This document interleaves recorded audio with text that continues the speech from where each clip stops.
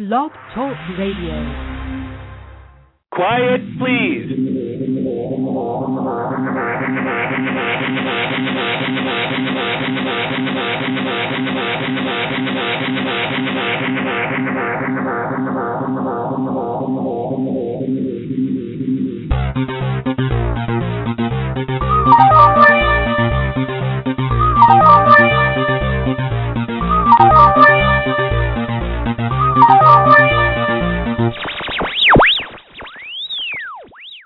Welcome to Rex Sikes Movie Beat, conversations with filmmakers where we discuss everything film and television. Here on Movie Beat, you'll learn what to do and what not to do when it comes to making movies and TV, and we will talk to everyone behind the scenes and in front of the camera, and I'll provide you with guests and information that you're going to want to have, whether you're a filmmaker or a fan. And so now let's move behind the scenes here at Movie Beat. My guest today, I'm excited to have back, is Mr. Peter Marshall. He's the director, first AD. He's done many, many shows with us. This is episode number 26. While it is useful to listen in order, if this is the first time listening, go ahead and listen. You're going to get lots of great information. You can always go back to the archives and listen to all of the other shows with Peter and all of my guests anytime, 24/7. But stay tuned. Chat room is open. Hey, and please, when you listen live, go ahead and ask others to listen with you. Share the web address and let people know that we're on the air, and invite them to join the chat room as well. If you're listening to this archive, go ahead and continue to share these programs with your friends and industry colleagues near and far, because when you do, it really helps promote my guests. It helps other people become exposed to the crucial information that my guests are sharing.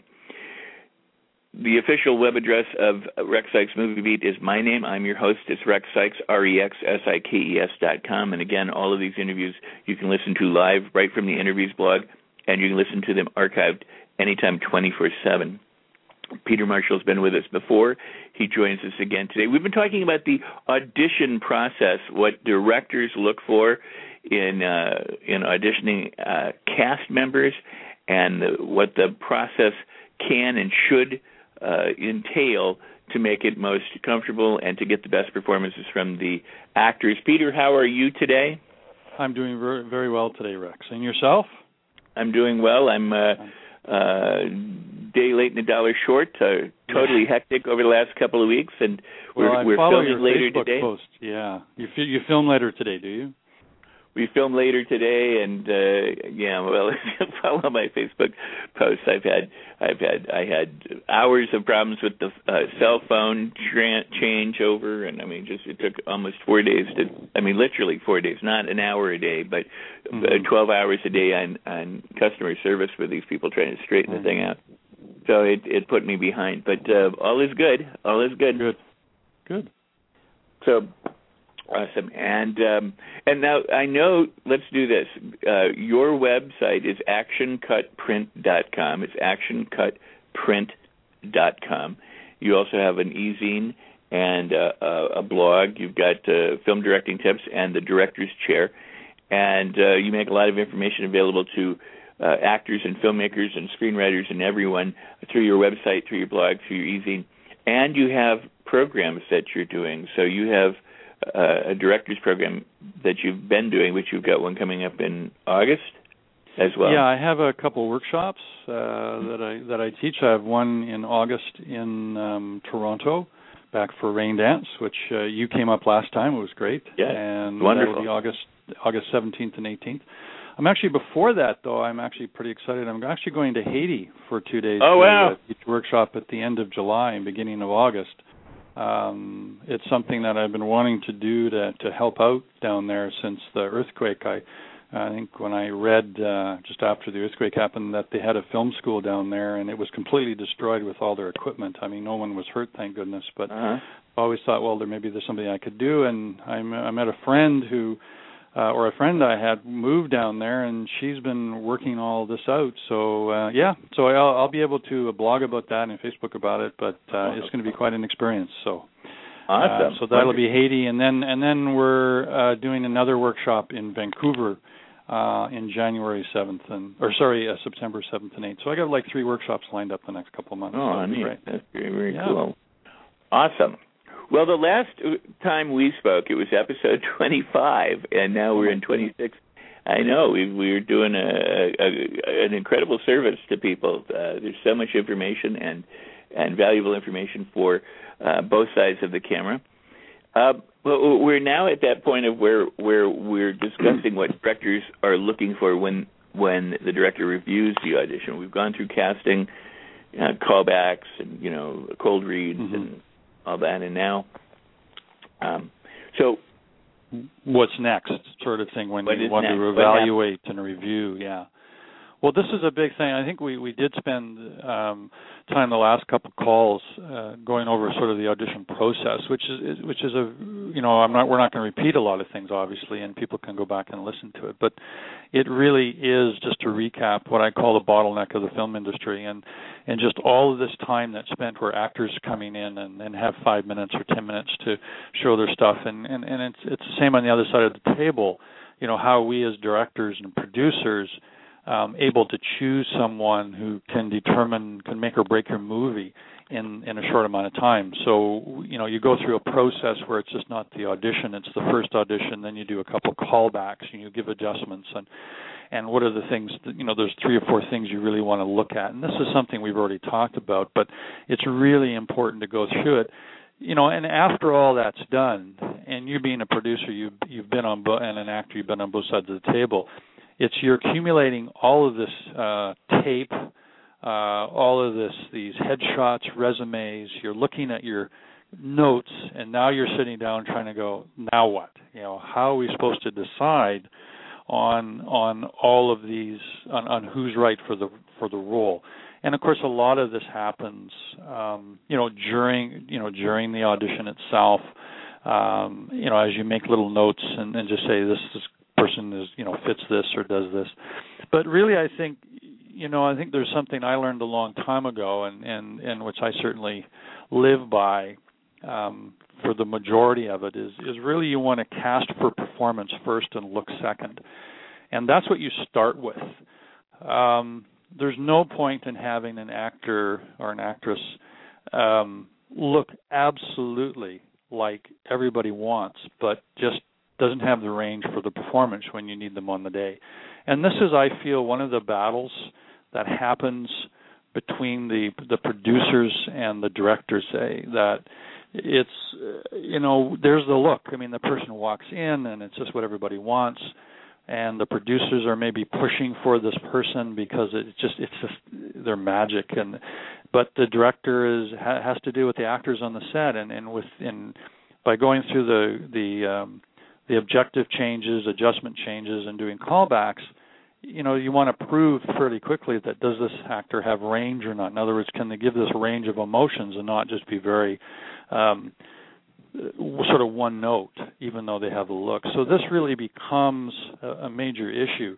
And I think, though, that you want to take it, and it's all based individually on the character in your movie.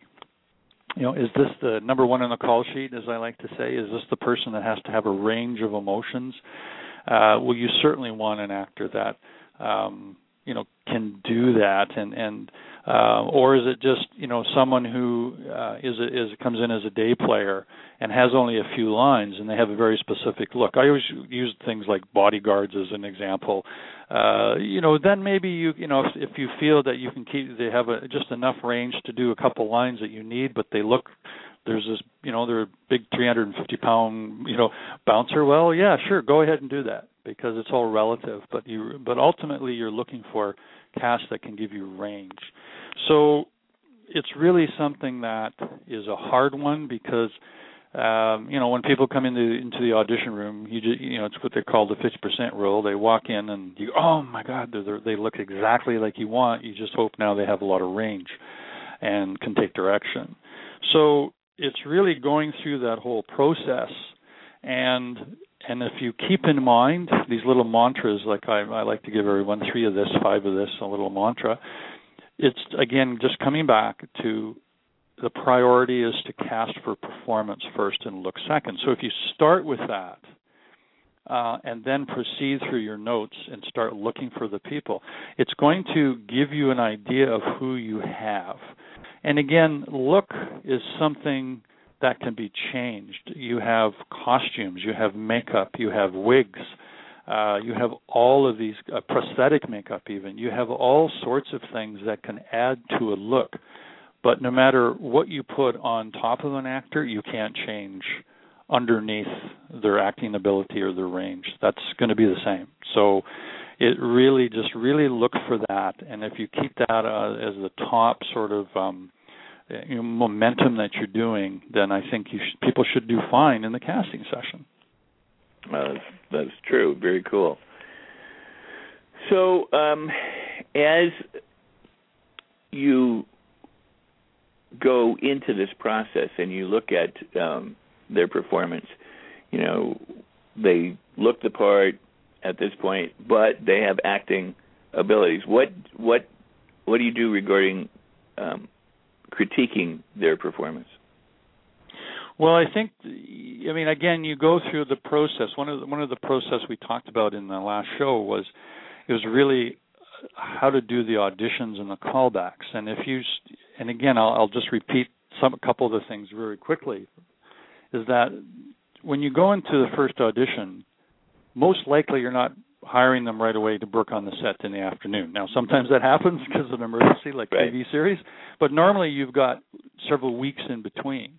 So the audition is to basically sort people out so you can get to the first callback, where then you mix and match all sorts of people, and then you get to a second callback, where then you're kind of down to 2 people for each role, and then you decide there. So you have at least 3 opportunities to work with the actors. And that is critical in the audition stage. If you eliminate callbacks or you're not doing a lot of that kind of work, you're going to miss looking at a tape. The director has to work with the actor to really get the essence of how they work. So critiquing is really a lot of gut feeling, isn't it? I mean, we're dealing in a creative environment, and a lot of it sometimes is just, I can't explain it. It feels right, or it feels wrong, whatever the case may be. But you want to look at both as you're getting down to decide on some of your major players. It's acting abilities you want to look at, of course. That's very important. You go back and look at your notes about when they did adjustments. Were they believable? I think ultimately that's what you're after. And of course, everybody maybe has a different sense of what they feel is believable for the character. 4 or 5 people in the room, all very intelligent, creative people, do not usually all come to the same decision, because we all have different backgrounds. We're all thinking of different things. So it really is trying to hone in on the specific characteristics, if you will, of each character that you're after. The actor's physical characteristics, of course, are very important as well.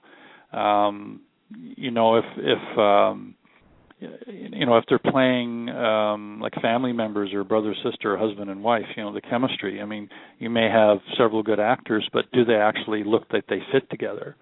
These are some of the when it comes down to the short straws, these are some of the things that the choices are made from. You've got 4 actors or 2 male actors and you've already picked your female lead, and each actor is brilliant, but these 2, they look like they belong together, and that's sometimes where it just comes down to those kind of choices. So, and again, looking back, if you're having difficulties, in one sense, I guess that's what we call a champagne problem. You have to decide between 2 people, and you're having a tough time. Well, that's right. Good, I guess, isn't it? It's like, yeah, that's good. Rather than going, well, this is all we got, I guess that's who we go with. We've all been in those situations too. But if you are deciding between a couple of people that they've got all the right stuff, then it's a little harder, but you want to go through and just write down their weaknesses too. Like, everybody has weaknesses.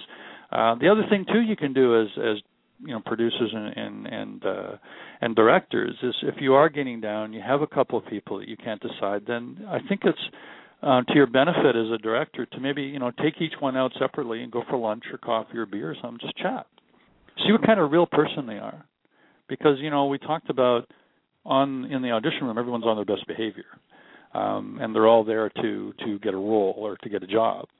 But sometimes it might just come down to just going for a conversation. Because at that point, people's, their guards are down a little bit. Now, they still don't have the job, but at least if you have some insight into the psychology of human behavior, certain questions to ask, you can find out about their background. Because the next thing, if you've got two actors of the same capability, who do you want to work with for 2 months or 3 months? What kind of person are they? So I think that's another good way of doing it that a lot of people don't think about either. Going for lunch and having a conversation is all part of casting. As a matter of fact, actors will look at that every time a director talks to them in any capacity. They're being observed, and I think you have to be aware of that. So there's a lot of that. From your experience too as a producer, give us some of your tips too, because you've been in the room a lot too. And I always like your insight, Rex, because you're coming also from an actor perspective. And then how do you change yourself from, an actor coming in a room doing it to a producer looking at somebody coming into a room? That's an interesting question. One of the things that I like that you said a moment ago that I want to capitalize on is the write down the weaknesses too, because I think sometimes we become so enamored with an actor's strengths that we forget that the actor may have difficulty in other areas that we're not paying attention to. And if we can accurately assess and go, they're going to be perfect here, but they're going to have some trouble here, then you as a director, using their communication skills and their psychology skills and everything, can assist the actor in delivering the performance. And or, plus the other way of looking at it is, we look at pluses and minuses, and that's also part of the decision process. They were great here, but they can't do that, and it's critical that they do that, not that they do the other things so well. So all of that helps to really focus our attention on what they are capable of at 360 degrees as best we can. I think that I had an audition the other day, a Skype audition, and I just want to say that it was, I think, the most fabulous audition I've ever had in 40 years of doing this. Wow. I had previously met with the director for lunch, a late lunch, and we got to know each other, and the idea would be that I would cold read at the lunch, and it didn't turn out that he wanted me to do that. He said, take it home and we'll do the reading on Skype. So I did, but he was so supportive, whether I get the role or not, whether he was blowing smoke up me or not, I don't know, but it was the most supportive. Afterwards, he sent me a note saying, thank you so much, and I said, well, it's really, he said, you were great, kind of thing, and I said, well, it was really easy with such a supportive director, and he said, well, it was so great with such a supportive actor, I'll let you know, and so I should know in the next couple of days, but regardless of whether I got it or not, I left. I felt so good during the process because he nurtured everything about what I was doing. And he'd give adjustments, and he said, "Well, could you do this?" He'd say, "Okay." The only thing that was a little frustrating up front was he started to give me notes before I started. Okay, here's what's going on. This, that, and I went, I said, I've made some decisions. I've made some choices. May I, do that? And, oh yeah, go ahead. And so that was for me, because I wanted to bring something in, and then we adjusted, and then he said, I'll have you read another part as well, and he had me read for another part, and which was blatantly cold. He just sent me the sides over, and I was not as happy. I mean, it was fine, but I was not as comfortable with the cold reading because I felt again on Skype more pressured to almost instantly read rather than say, well, can I have 5 minutes and go in another room and look at this? So that was my fault. I could have. I said, hey, give me 5 minutes and let's do the Skype call again. So it was a situation for me that came up that I hadn't considered. As a producer, I think everything that you have said is crucial as a producer or director. I think the notion of chemistry and whether or not this person is going to be a valuable team player on the set, who's going to add value rather than to be someone that needs to be babysat, who's going to cause trouble, who's dour or sour or who creates a distraction. Right. Exactly. It's like if we're going to go camping, and we're going to be way out in the woods, I want to choose those people very carefully and very wisely. And sometimes you get name actors, and you've got low budget films, and you get name actors, and the person comes in, and you're hoping that this is the marketable name that you can get for your project, and they're a total pain in the butt, just because they can be. Yeah, I think sometimes they're just not real nice people, or they're having bad days or whatever. But sometimes they're and so you got to look at. I think besides the audition, if you can. And it's hard, but you look at references. Yes. And people phone other people, check other people out, like other directors or that have worked with them. Right. And this should be across the board for any position too. Actors should do that with directors. Absolutely true. Yeah. And I just made a few notes here. Sorry to interrupt when you were talking about that. Your director was going to give you notes and thing ahead of time. And I think there's a practice which we always like the actor to come in and do whatever they want to do first and all that. But I think also on the other side, I just made a note here as sort of a protection on the directors that a lot of times we're eager and excited and passionate. We just want to jump in with 2 feet and just bring you into our movie, into our world. And at the same point, we have to understand as directors that actors are walking in. They want to show you something before you tell them something. And you made such a great point there, Rex. I just want to emphasize that.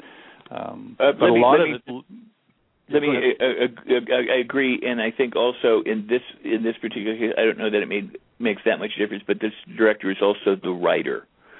So, right, okay. In this case, it's like he's got the character down, and knows where he's going with it or what he wants with it. So, I could be stumbling in the dark, or I could be right on target if he tells me what to do, kind of thing. So.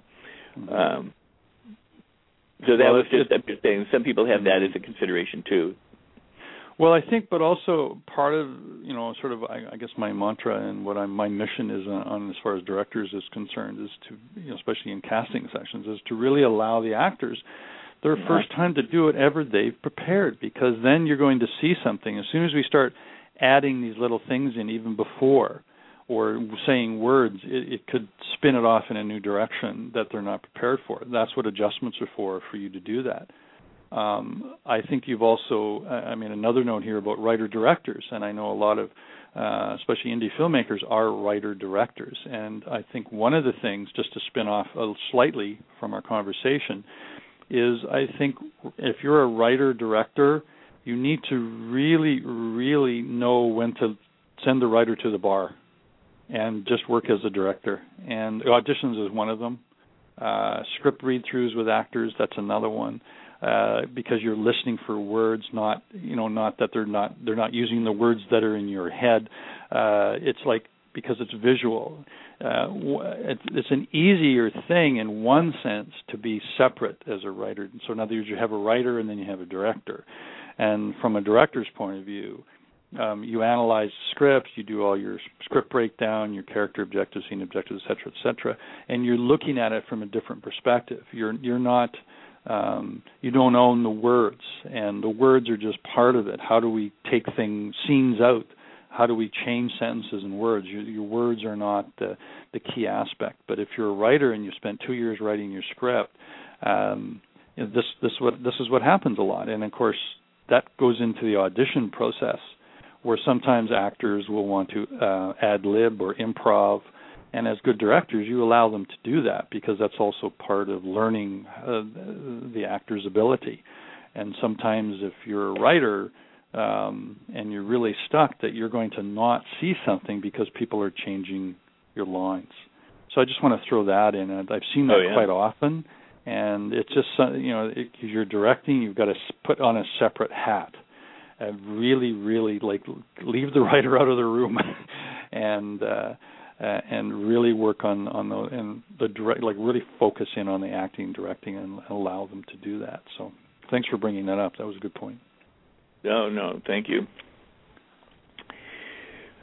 So continuing. I think also it is about, the reviewing process. And of course the reviewing process could be like in the 30 seconds you have after they leave the room, that could be it, or sitting down with the casting director and the producers, or just yourself in the hotel room after, just going through everything. You still have to do the process. There's a lot of discussion about typecasting. What does that actually mean? People that are, they fit the role, they look the role. He's a bad guy. He's always been a bad guy. We'll cast him as a bad guy. Every time you see him, he's the bad guy. I mean, this happens quite often. Typecasting even can come down to, say, major comedians, Jim Carrey and Robin Williams, etc., who are these crazy people that are just amazing comedians, but have stepped into the brave arena of dramatic acting, and we've seen some of their movies, and I can imagine the studios and producers and the trepidation they have. Well, wait a minute, can he actually do that? We know he can do this, but can they do this? And so that is a form of typecasting as well. We have. I think the typecasting, when you go back to the original Star Trek, I mean, everybody after that was typecast. He was Spock. He was, you cannot see him any different. And so we read about that in in the magazines and papers, that the actors just really can't work anymore because all they're known as that person. And that's a real problem. I mean, in the sense, the audience recognition, they are always going to be that person. And that still happens a bit today, although I think it's more diverse. But it's really, the typecasting is if you want to do something different, you want to shake it up. Sometimes typecasting is safer. And there's no right or wrong here. I think it's what's based on the script. It's based on your strength as a director. It's based on the strength of the character, that the performer that walks in. But if you try to shake it up a bit, think outside the box, and if you have good performers to be able to do that, I think that's a lot more interesting than sort of, that person looks like a killer or a fireman or whatever. So I think that's something else to look at. Yeah, it makes really, really good sense. I have, I'm torn with the whole typecasting thing and the pigeonholing. As Robin said, sometimes actors are afraid they're going to be pigeonholed, and that's a great problem to have until you have it. In some cases, sometimes it's great. I mean, you could work for 30 years, and if what you want to do is make pension and welfare and be creative and do stuff, and you don't mind doing, the same kind of role over and over again, it's not a huge issue. But I know it seemed more like in the studio days there was a certain amount of typecasting. Audiences didn't want to see so and so as another type of character. They didn't want to see a dramatic actor in a comedy or a comedian in a. Nowadays, I think I don't know that the audience has as much trouble as the filmmaker. I know that there's some things that will take me out of a film, and that's, when somebody is, I don't want to say not right for the part in the sense that they're bad acting or but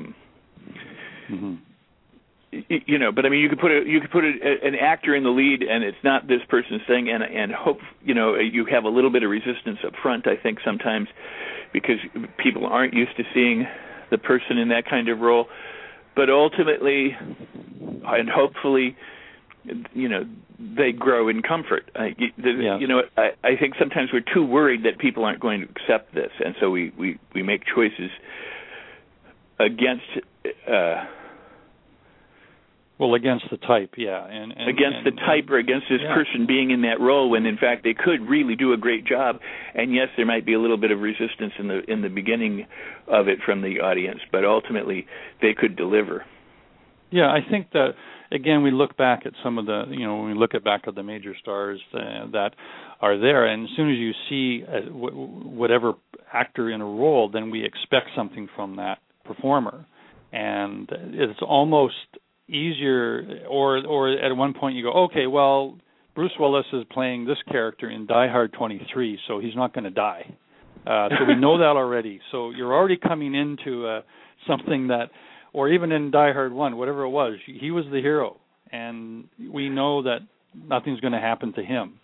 But if you're doing your indie movies and you have no name cast, in one sense you have a lot more freedom.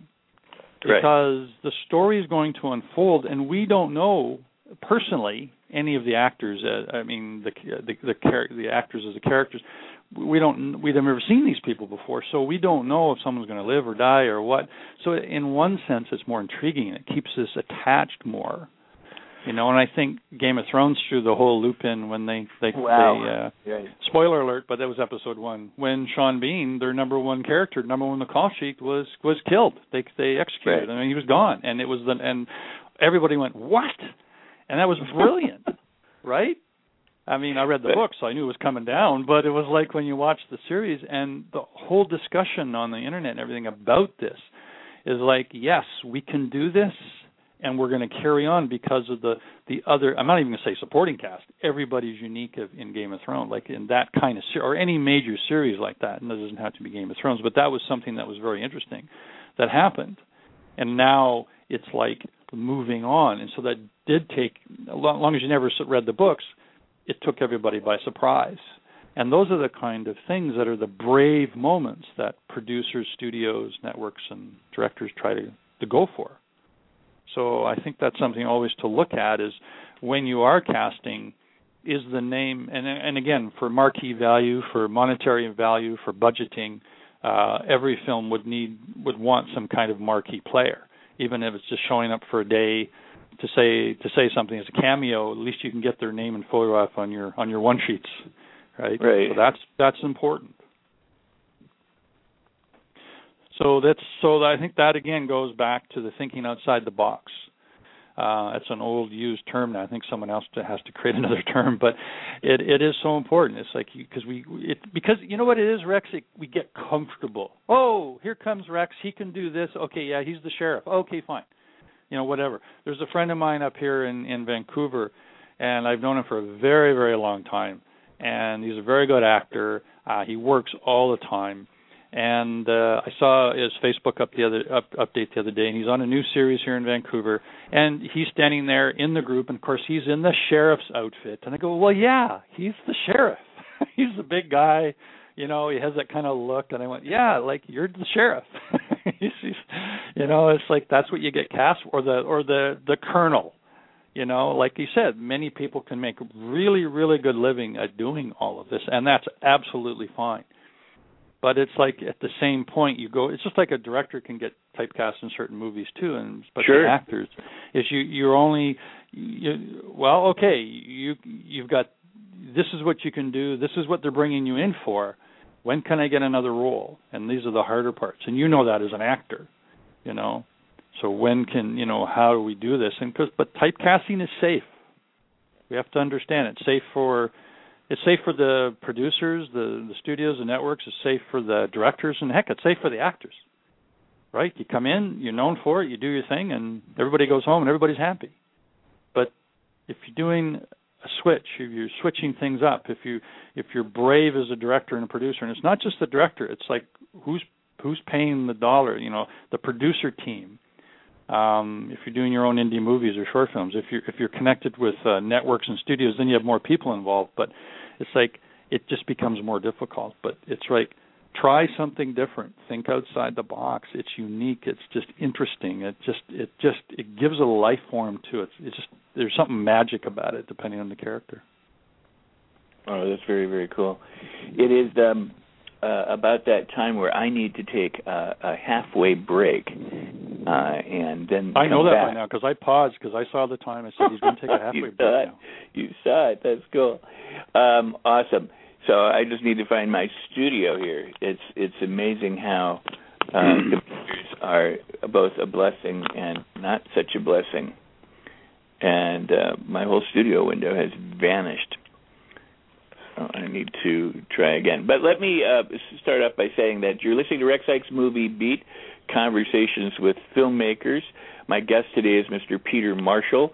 His website is actioncutprint.com. It's actioncutprint.com. Be sure you visit it. He's got lots of great offerings.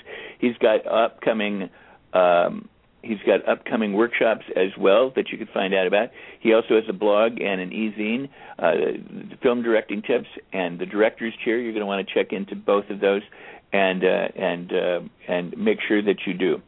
All of the interviews and discussions that we do here on Rex Sikes Movie Beat are available at rexsikes.com. That's the website, and they're available 24/7. Both live and archived. And so go back with Peter. For example, this is the director series. We've got, this is episode 26. We've talked about directing and working with actors and camera and breaking down the script and scene analysis and performance and casting. And we're continuing this process, so go back at your leisure and listen to them. My next guest is Julian Adams, Solar Filmworks. He produced The Phantom with Pendentium, directed by Todd Robinson.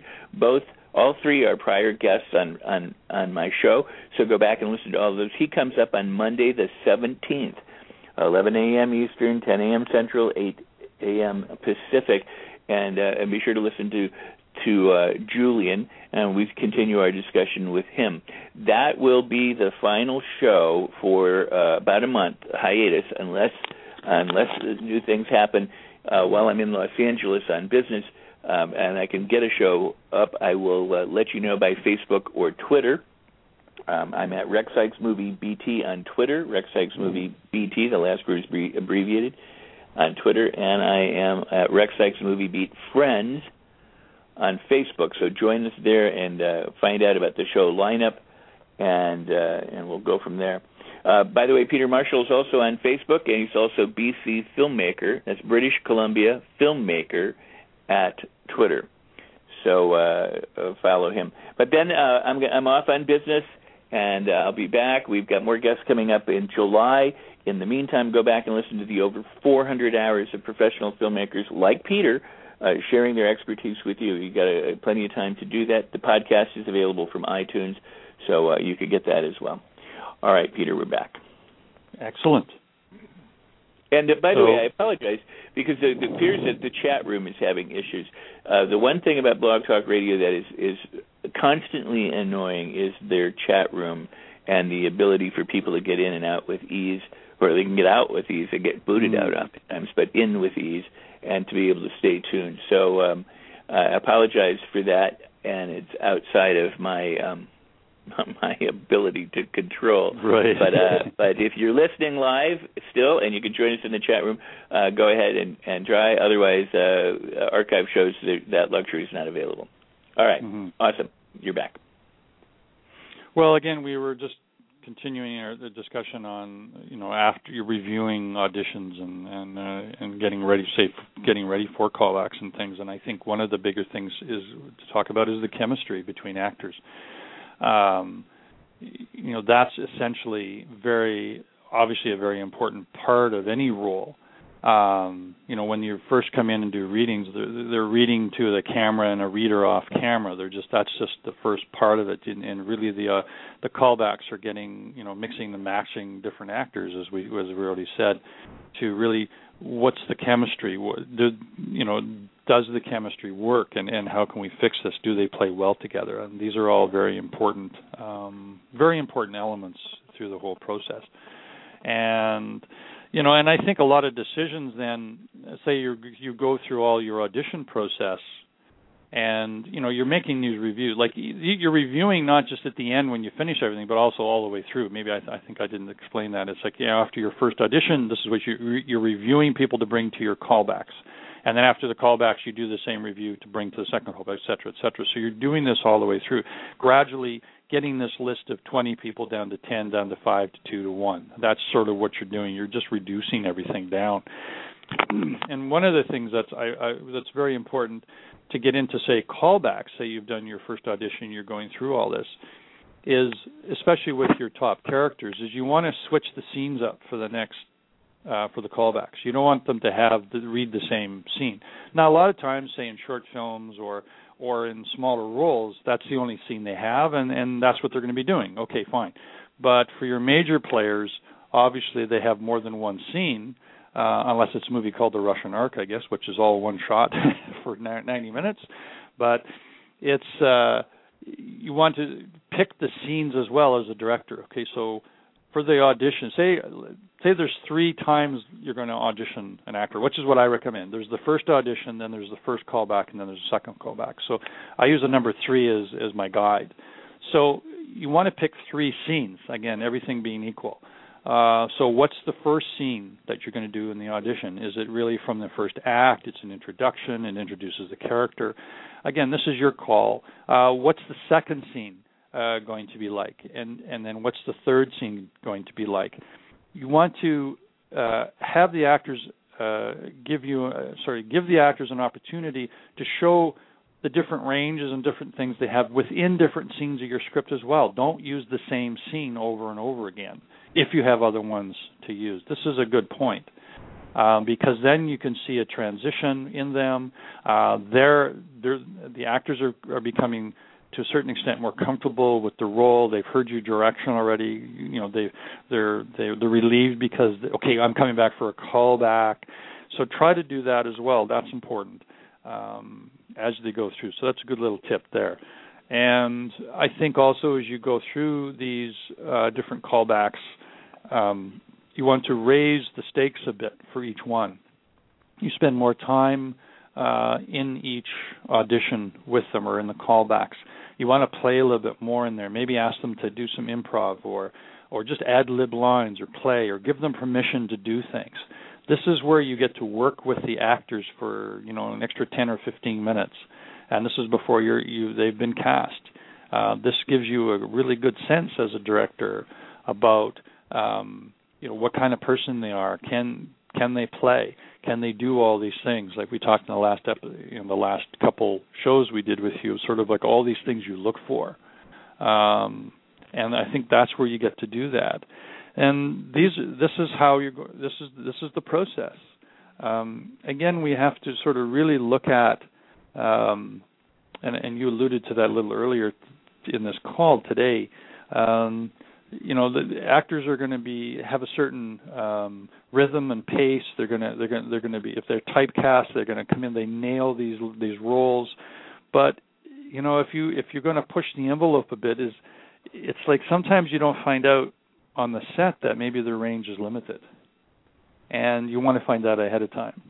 And so it's really this 3-step process in the audition is really important for you to do that. And then when you sit and look and review everything, you've got something to review. So again, I think I've repeated that enough now. But again, it's just really go through the process, really work them, and bring in the chemistry and allow them to change dialogue, to change things, to play around a bit.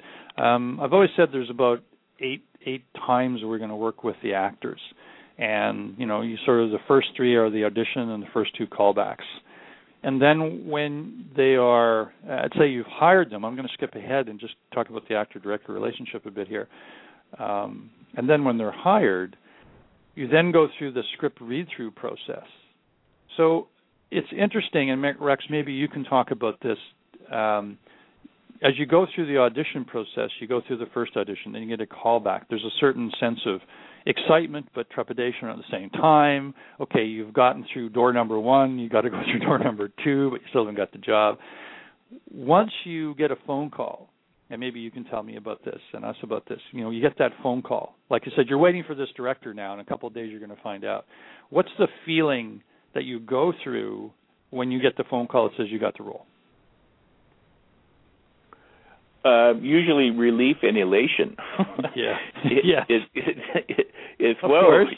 One less thing to worry about, and 2, how cool is that? Sorry, go ahead. I just took a drink of water and I'm coughing. Well, I said, I just said, relieved that, you've got it. There's no more worry, no more stress. Wow, I can make the rent kind of thing. All those kinds of thoughts, or wow, this is a great opportunity. And then just the elation and the excitement about being able to work with new people. I mean, there's it's a huge ball of different emotions when you get a part that you're really, really wanting and or really, really competing for. Well, and I think there's a sense of relief, like you said, and then comfort. So now you're into another zone. And, of course, obviously, when any of us get a job, we pretty well have the same emotions, like, oh, my God, yes, and this and that and that. And so we go through this. So the next stage after you've made your decision with your actors is sitting in, and you do a script read-through. And now, and the reason I asked you what you felt after that is because when you come into, into the hotel room or someone's house and you're doing a read-through, it's like there's this, I got the role, I feel comfortable, I don't have to go through the audition process again. And now from a director's point of view, you're looking at actors sitting around the table. There is this sense of relief, but now it's getting down to work now, isn't it? Now it's like, let's talk about the script. Let's read the script through. Let's talk about scene objectives. Let's talk about all our character objectives in each scene and talk about them and make sure we're all on the same page. And I think that there's a psychological thing that obviously happens with the actors first because, they now know they're part of a team, but also from the director's side where, wow, we've made the choice. And now it's like as we go through the script read-through process and all of that, it's like, have we made the right choice? And this is not an exact science. Casting will never be an exact science. Anything to do with human emotions and feelings and picking or choosing people on gut reactions, it's not math. It's not physics, right? Truly. You never will know if your choice is the ultimate. And, and then you go through your script read-throughs, which are incredibly important. It's really now a sense of talking about the script in each scene and what the characters think, because this is you're starting the process of developing the characters now, of the bonding between the director and the actors. And this is where script rewrites will start coming in as well. So all of this happens during that stage as you go through that, and they can, and then actors will start to bring in what they feel maybe are certain changes.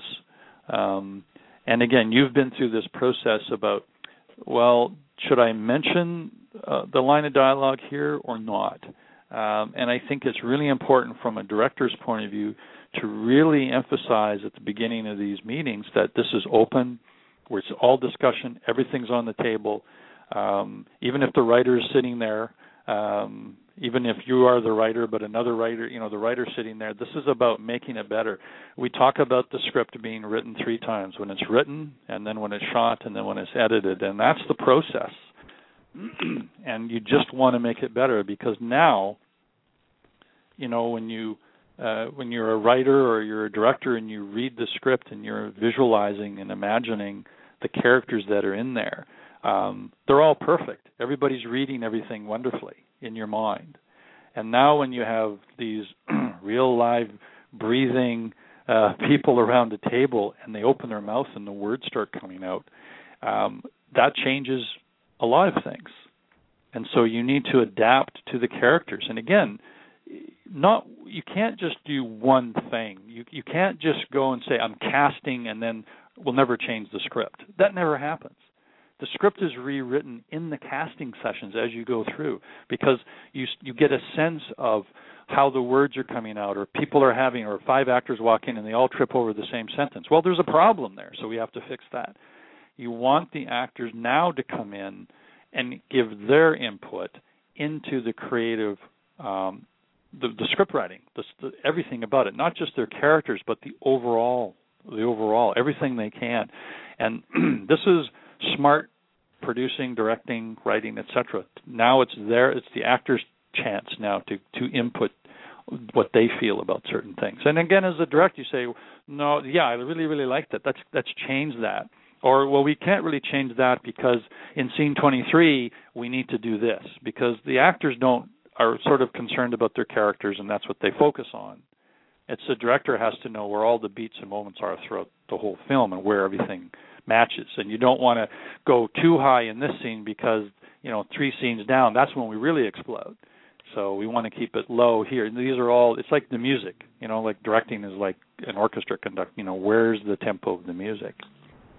So it's really going through that whole process of script read-throughs, and then which leads into rehearsals, where then you get your major actors, and it's usually the top 2 or 3 actors, whoever you can afford or whoever's in town, and rehearsing certain scenes. You're never going to, if it's a short film, you have a luxury probably of rehearsing everything, but for features or indie movies, etc., you have to pick and choose which scenes you want to rehearse. Do you rehearse in a warehouse? Do you actually get to the location and rehearse there, or is it just a hotel room with all the tables cleared out of the way, and tape marks on the floor for this is the door, here it is. However you want to do it, this is the other big role from a director-actor's process is to go through. And I'm still talking from the audition process because you're still determining, okay, are the actors is this the right way we're going?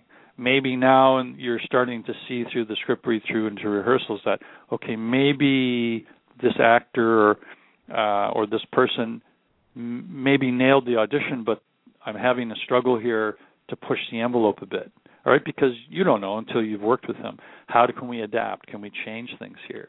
So it's always this finding things out, never taking things for granted. Always, every time you talk to actors, every time you're working with them, it's always exploring, always about finding out more details about them as people, but also as they're exploring their characters. Because when you come into the auditions and you meet them or you go for coffee, a lot of it is just about it's the person, it's the actor you're really dealing with, right? Now, when you get into the later stages of this, it then becomes a lot about now you're really talking to the character because now the actor is really taking that in. Maybe you can give a little more information on how your process in that stage, Rex. Repeat what you want me to address. Well, I just think when you go, like after you're hired and you go through this process of script read-throughs and rehearsals, where you step up, what sort of questions you start asking directors. Well, well, from the rehearsal process on, I think it's just trying to work with the director in terms of their vision of the character. I may have my vision, and I want to be on the same page, or I want them to see my vision, and I want to be able to see their vision, and find out if there's an overlap or if we're, diametrically opposed. I'd rather be able to sit, discuss, to ask, the who, what, when, where, why, and how, and all the subtext questions that I can, and really flesh it out so that I understand where they're coming from. Because I don't want to be in the position where I'm on the set wondering whether I'm doing okay, and or being interrupted a dozen times, going no, do this instead. I want all that to be done as early as possible. And it also not only does that for me help me understand who I am as the character, but it also helps me to understand how I'm working with this person and what kind of communication we have, and that truly is something that's important. I've done things where I've got some sides and I've showed up on a set and never met the person before. They say hi and you step in front of the camera. And I've done other things where I've had the luxury of sitting down and going over things, and I'm usually more willing than sometimes. They'll go, well, that's it, and I'm like, okay, cool. Now let's keep going.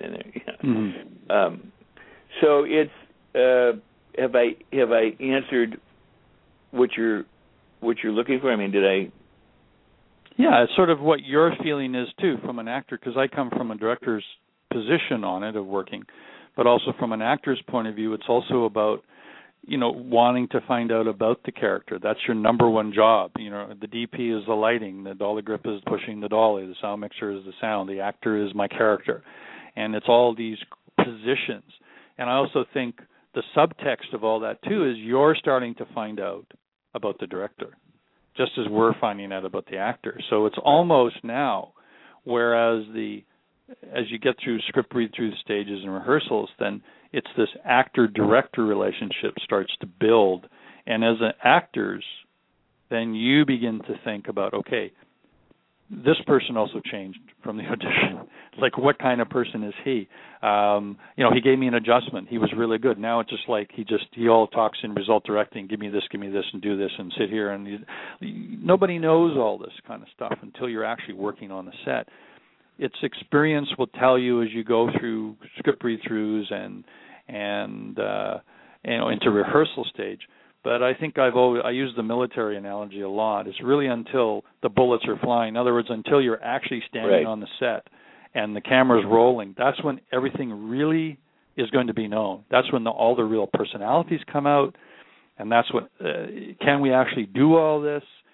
Can I actually hit the marks and say my lines at the same time? All of that, it really doesn't happen until the AD says roll sound. Right. And by that point, wow, it's too late if there's a problem. So we all read, we read about, shows that after 2 or 3 days are being recast.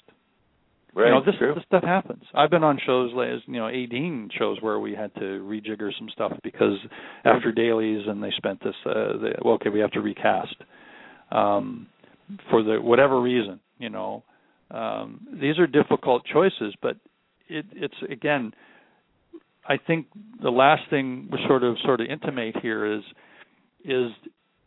there's not, like I said earlier, it's not an exact science. You can't. There's no formula. You use guidelines. We all have. Okay, do the audition and do an adjustment and do a callback. These are all guidelines that will help you weed out a certain, weed out's a negative. Find kind of the appropriate person you're looking for. But after that, it's your instinct and their instinct that's going to make this work. And that's not, you can't predict those kind of things. And I think nor should you be able to. If everything was cookie cutter, everything was safe, it wouldn't be an artistic environment, right? Right. It's like paint by numbers, I think, the director-actor relationship, I don't have to be friends with the person. I think it's great when that happens, that we can be friends, on and off the set, and that there's that kind of mutual admiration or respect. But it's important, if there isn't the friendship, to be professional and to have respect and to have mutual respect and to be able to communicate clearly and understand, the expectations of each other. I, as an actor, as a producer or director as well, but as an actor, I go, especially if I'm hired and they're spending dollars per minute kind of thing, even if it's a community theater and we're free, I go, there's a tremendous burden to tell the story for this person, the character, the actor, as it is for the director. Mm-hmm. I want to make sure that I'm pulling my weight and that people are happy with the weight that I'm pulling, that it's going in the direction. For example, in theater, you rehearse, and the night that the play opens, after that, directors are hands off. There's no notes. Exactly. The director goes to the bar. Exactly, yeah. The director's done. But in movies, there can be notes all the time. So, but I want to be able to respect the note giver, and I want the note giver to be able to respect me, and we cross that bridge together. Is truly an important, it's a simpatico. It's being together to tell this story and to shoulder the responsibility to the investors and whomever else we have responsibilities for. But when they say action, we got to forget all that. It's when they say cut, and it's in between the cut and the action that all that can come slapping back. So yes, very good, very well done. And I think you mentioned, I know we're almost out of time here, but sure. I think also you just sort of mentioned if we become friends, that's good, but it's the professional relationship that's the most important, and I think that's really important to emphasize that if you know the people or you're really good friends with people, and it doesn't matter who they are, a crew or a cast or whatever, and if something's not happening or something's not right, then the friendship sort of steps in the way because it's a professional environment. And people on film sets, have you been on anybody's been on film sets, there's this camaraderie of sort of love and hugging and all this stuff, but also there's a lot of tension and stress. And, when things go wrong, you want to be able to put on a professional hat and not have the friendship get in the way. And that's a really important part. That's an important part to know, point. Absolutely. And I think you can, if it's like, okay, we step on the set, you're the director and I'm the actor, and for 12 hours that's what we'll do. We can go drinking after, but we have to separate the two. Because I can still have an argument with you or discussion, a creative discussion about something. But if you're the director, then I'd say, okay, as long as I get my 2 cents in here and you agree on one thing or disagree on another, that's fine. And then still go have a conversation after. Any business can be like that as well. But when you're dealing with this sort of non-physics, emotional business of, theater and acting and film, it takes it to a different level. Absolutely. Absolutely. Well put. And I think that lends itself to another future show, and that is, creative arguing on set. How to handle it. Creative arguing. How to argue and handle it, because there are times when you can argue and you can walk away and you both understand it, and there are other times when people argue and they walk away and their feelings are hurt and they hate each other and those kinds of things, and it makes it tougher for them to come back at. I know that the next time I think that we come back, we're going to talk about creating good character descriptions and casting breakdowns and things of that nature. Yes, it's something I really want to talk about because it's really how to mark. When the casting agents, when the actors get some information, it's some sides and it's some information, and it's character bio, etc. I think that's one of the downfalls of our industry as well, that these things are not written properly, and I think that it's really good to talk about that. So thank you. Absolutely, and I want to thank you for being here, and have fun in your travels in Haiti and in Toronto in August, and the workshop in Vancouver. And again, your website is actioncutprint.com. It's BC, British Columbia filmmaker, BC filmmaker at Twitter. You're on Facebook as Peter D. Marshall. And you got all sorts of great offerings and all sorts of great things, and easing the director's chair and the film directing tips. Did I say that right? Yes. Yes. And your blog. And I so appreciate you being here. It's always great to talk with you on or off the air. And I wish you and Trilby well. Thank you. Thank you, Rex, and you have a good trip to LA. Thank you so much. I will. I appreciate it. All right, Peter. We'll talk. Okay. Bye-bye. Bye-bye.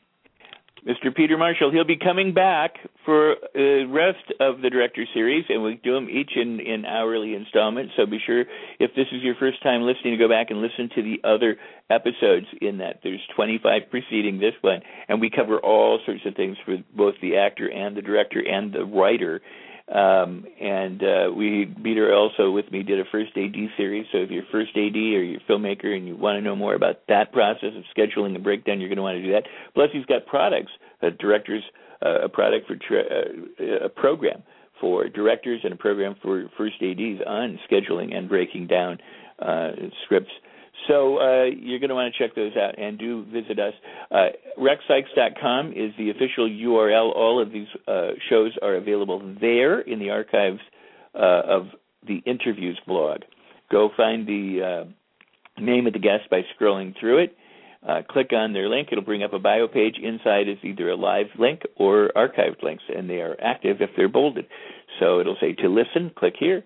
If it says to be announced, date, and it's not a bolded link, you can't access it yet. It's pretty easy when all is said and done. It's pretty dumbed down, actually. So go and visit the archives. They're also available as podcasts at the iTunes Store. You can download them to your favorite device. And lastly, they're available at Blog Talk Radio itself, the platform which these are recorded on. Please do share these discussions with your filmmaker friends and colleagues near and far. Post, tweet, write comments at the player on Facebook, Google+, your favorite social means, and share them in person, on the phone, email, or by the internet. And that helps promote my guests. It helps promote me. These interviews and discussions are brought to you absolutely free. So in exchange, please do share them. Please do shout them from the rooftops far and wide, and then also leave comments before you leave listening to the show. You always find the comment window underneath the player. Sometimes it's not visible until the player is shut down. But if you leave comments on Facebook and Twitter, as I said. Follow me on Twitter, Rex Sikes Movie BT, Rex Sikes Movie BT, Rex Sikes Movie Beat Friends page on Facebook. Go ahead and like it, join it, come and like it, and you will be updated as to my guests. My next guest is Mr. Julian Adams on the 17th of June, 11 a.m. Eastern, 8 a.m. Pacific. Be sure to join us then, and we talk about Phantom and other movies that he's worked on and produced, and he's got stuff coming up, so join us that day. I will be in Los Angeles. I look forward to seeing all my Los Angeles friends and colleagues and fans and all that sort of thing. Got a lot of business to do while I'm there, and I am eager to do it. I arrive back on Tuesday, and I'm very fortunate to be back home. It's my home, and we're filming on Serum now. Today is in the hands of a very capable and wonderful editor. I'm looking forward to that progress, and we'll keep you all updated. But for now, everybody, I'm going to say so long, and I hope you enjoy the weekend. Thank you so much for your support and for all that you do. I've got exciting guests coming up in the near future, so do stay tuned. Please keep sharing, and have a fabulous week. Everybody, have a fabulous day, too, and make your movies, complete your projects. Until we meet the next time, that is a wrap.